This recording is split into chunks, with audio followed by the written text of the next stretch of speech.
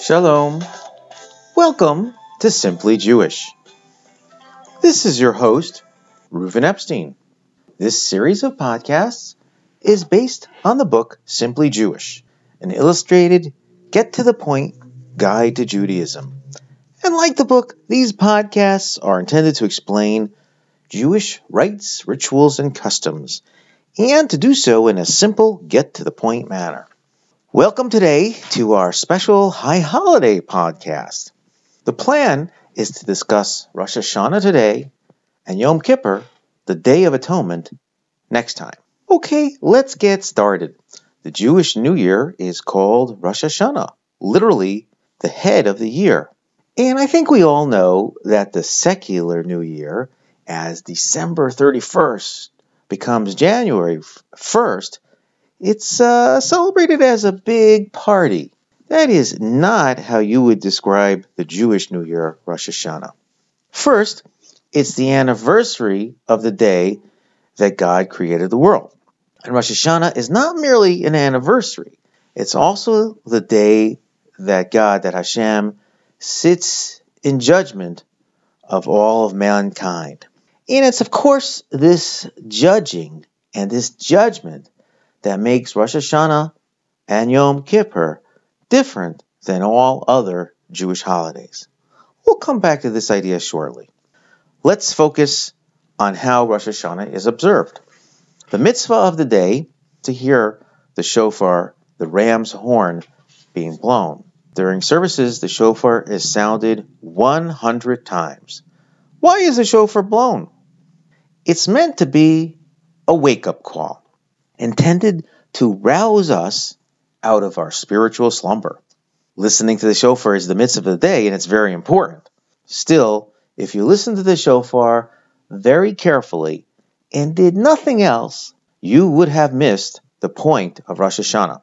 Rosh Hashanah is meant to be a time for you to take stock, for you to measure where you are in relationship with both God and man.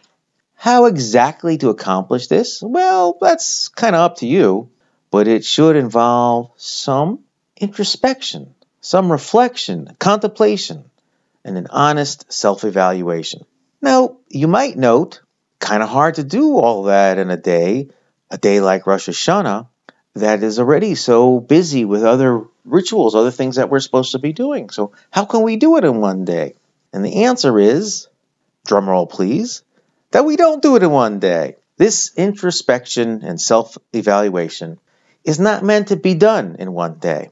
Rosh Hashanah is the first day, and Yom Kippur is the last day of what's known as the Aseret Yemei Teshuvah, which is translated, or at least usually translated as, the 10 days of penance. But I think the better way to translate that last word, Teshuvah, is not penance, but rather return. So these are the 10 days of return, or returning to God, returning to Hashem, returning to our factory settings, if you will. And it's a time for a fresh start. Okay, now let's go back a little bit to the rituals and customs of the day.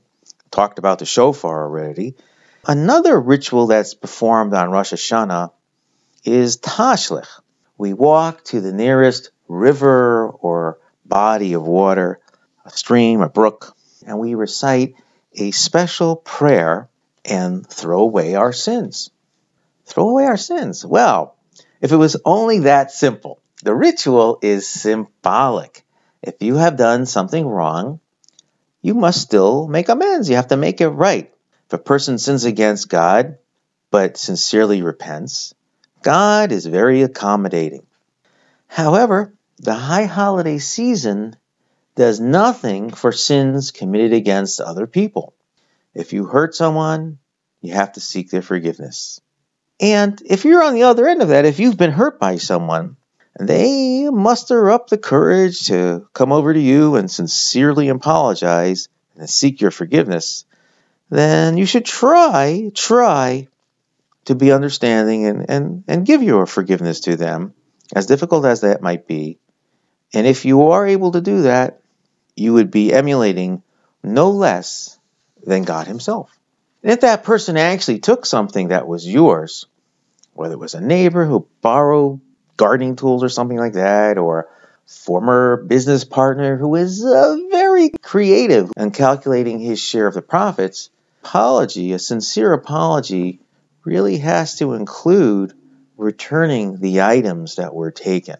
And if they don't return what they took, then that's different. You can't really call that a sincere apology. We will talk a little bit more about that, I believe, on the Yom Kippur podcast. The prayers that we say during the Rosh Hashanah services are found in a special prayer book called a Machzor. The prayers are longer than the rest of the year, and therefore the services are longer as well. You pick up a Rosh Hashanah Machzor, you can't help but notice that it's, wow, only 1,000 pages. Okay, it's true that half of those pages are in Hebrew and half are English, so it's more like 500 pages, but that's still pretty lengthy. And that kind of brings me to a question I've been asked many, many times. Is it better to say more of the prayers but kind of zip through them, or to say less of the prayers but with more feeling and focus? I think it's a good question. Now, ideally, we should certainly try to say all the prayers and to do so with feeling and focus. However, if that's not likely to be accomplished for whatever reason, we should know that prayer is referred to as the service of the heart. So much of the value of prayer is based on that feeling and focus.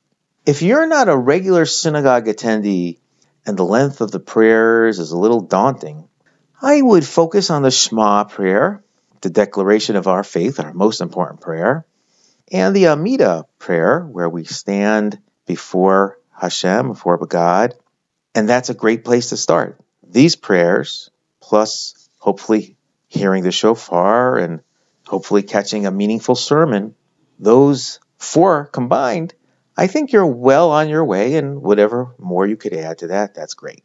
Interestingly enough, the prayers, or the length of prayers, often present a challenge to people from the other side of the spectrum as well. Daily attendees who recite the prayers by rote and have lost some of that feeling and focus.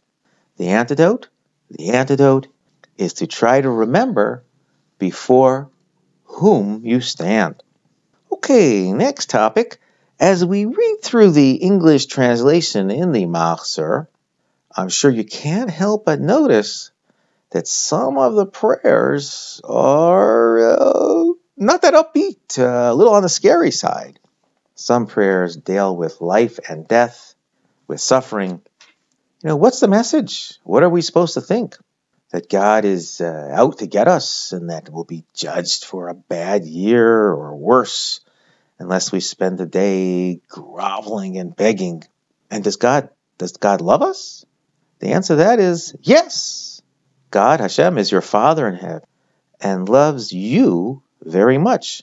More than any other person loves you, or your spouse, or your parents. More than you realize, and more than you can possibly understand.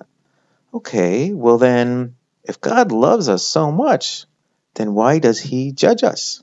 It's a very good question, and the answer is very important. God judges us because not judging us would mean that there would be no consequences to our actions and no significance to our choices and to our struggles. To understand this idea more fully, we must ask ourselves the timeless question of, why am I here? If you think that you're here in this world to basically physically enjoy life to its fullest, then a day of judgment is very troubling. But if you think you're here to live life to its fullest, including growing spiritually, and if you would like this growth to reflect well upon you at the end of your life, well, an annual review is very important. even if it may not always be very comfortable. Okay, last but not least, there's another custom that we have on the first night of Rosh Hashanah when we have our festive meal. We dip the apple in the honey. We also dip the challah into the honey. And we don't do that all year. The reason we do it specifically on Rosh Hashanah night is because we're trying to do these things, these kind of symbolic acts, as a sign for good, that we believe that the year will be a good year and it'll be a good judgment and a good year for everyone. And you might ask, well, isn't that kind of superstitious, kind of omens? And we're not really omen people. We don't really follow in omens. But this is a little different. This is meant to be more of a prayer and hope that we're granted for a good year than an omen. This is a good segue for me to wish everyone a great year, a happy year for you and your family and all of mankind.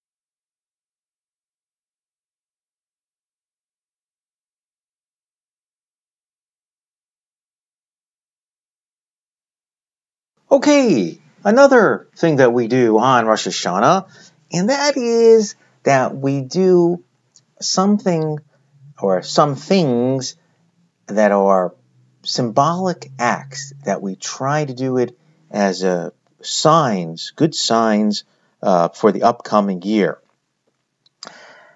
The first one, the most famous one, is that we dip the apple in the honey in hopes of having a happy, sweet year. Alternatively, some people also dip their challah into the honey, hoping for the same exact thing. So why do we do that? Is that like kind of an omen thing? I thought we weren't really the omen type of guys. And the answer is that it's not really meant as an omen as much as we do these symbolic acts as a sign for good, but more doing it as a prayer and a hope that Hashem will grant us, that God will grant us a good year. So kind of to express that hope and that confidence that the year's judgment goes the way that we hope it does. That's the perfect segue for me to wish to you and your family a happy and healthy new year, a year of sweetness, a year of goodness for you, your family, and the entire Jewish people, and all of mankind as well. Well, that's it for today. So long.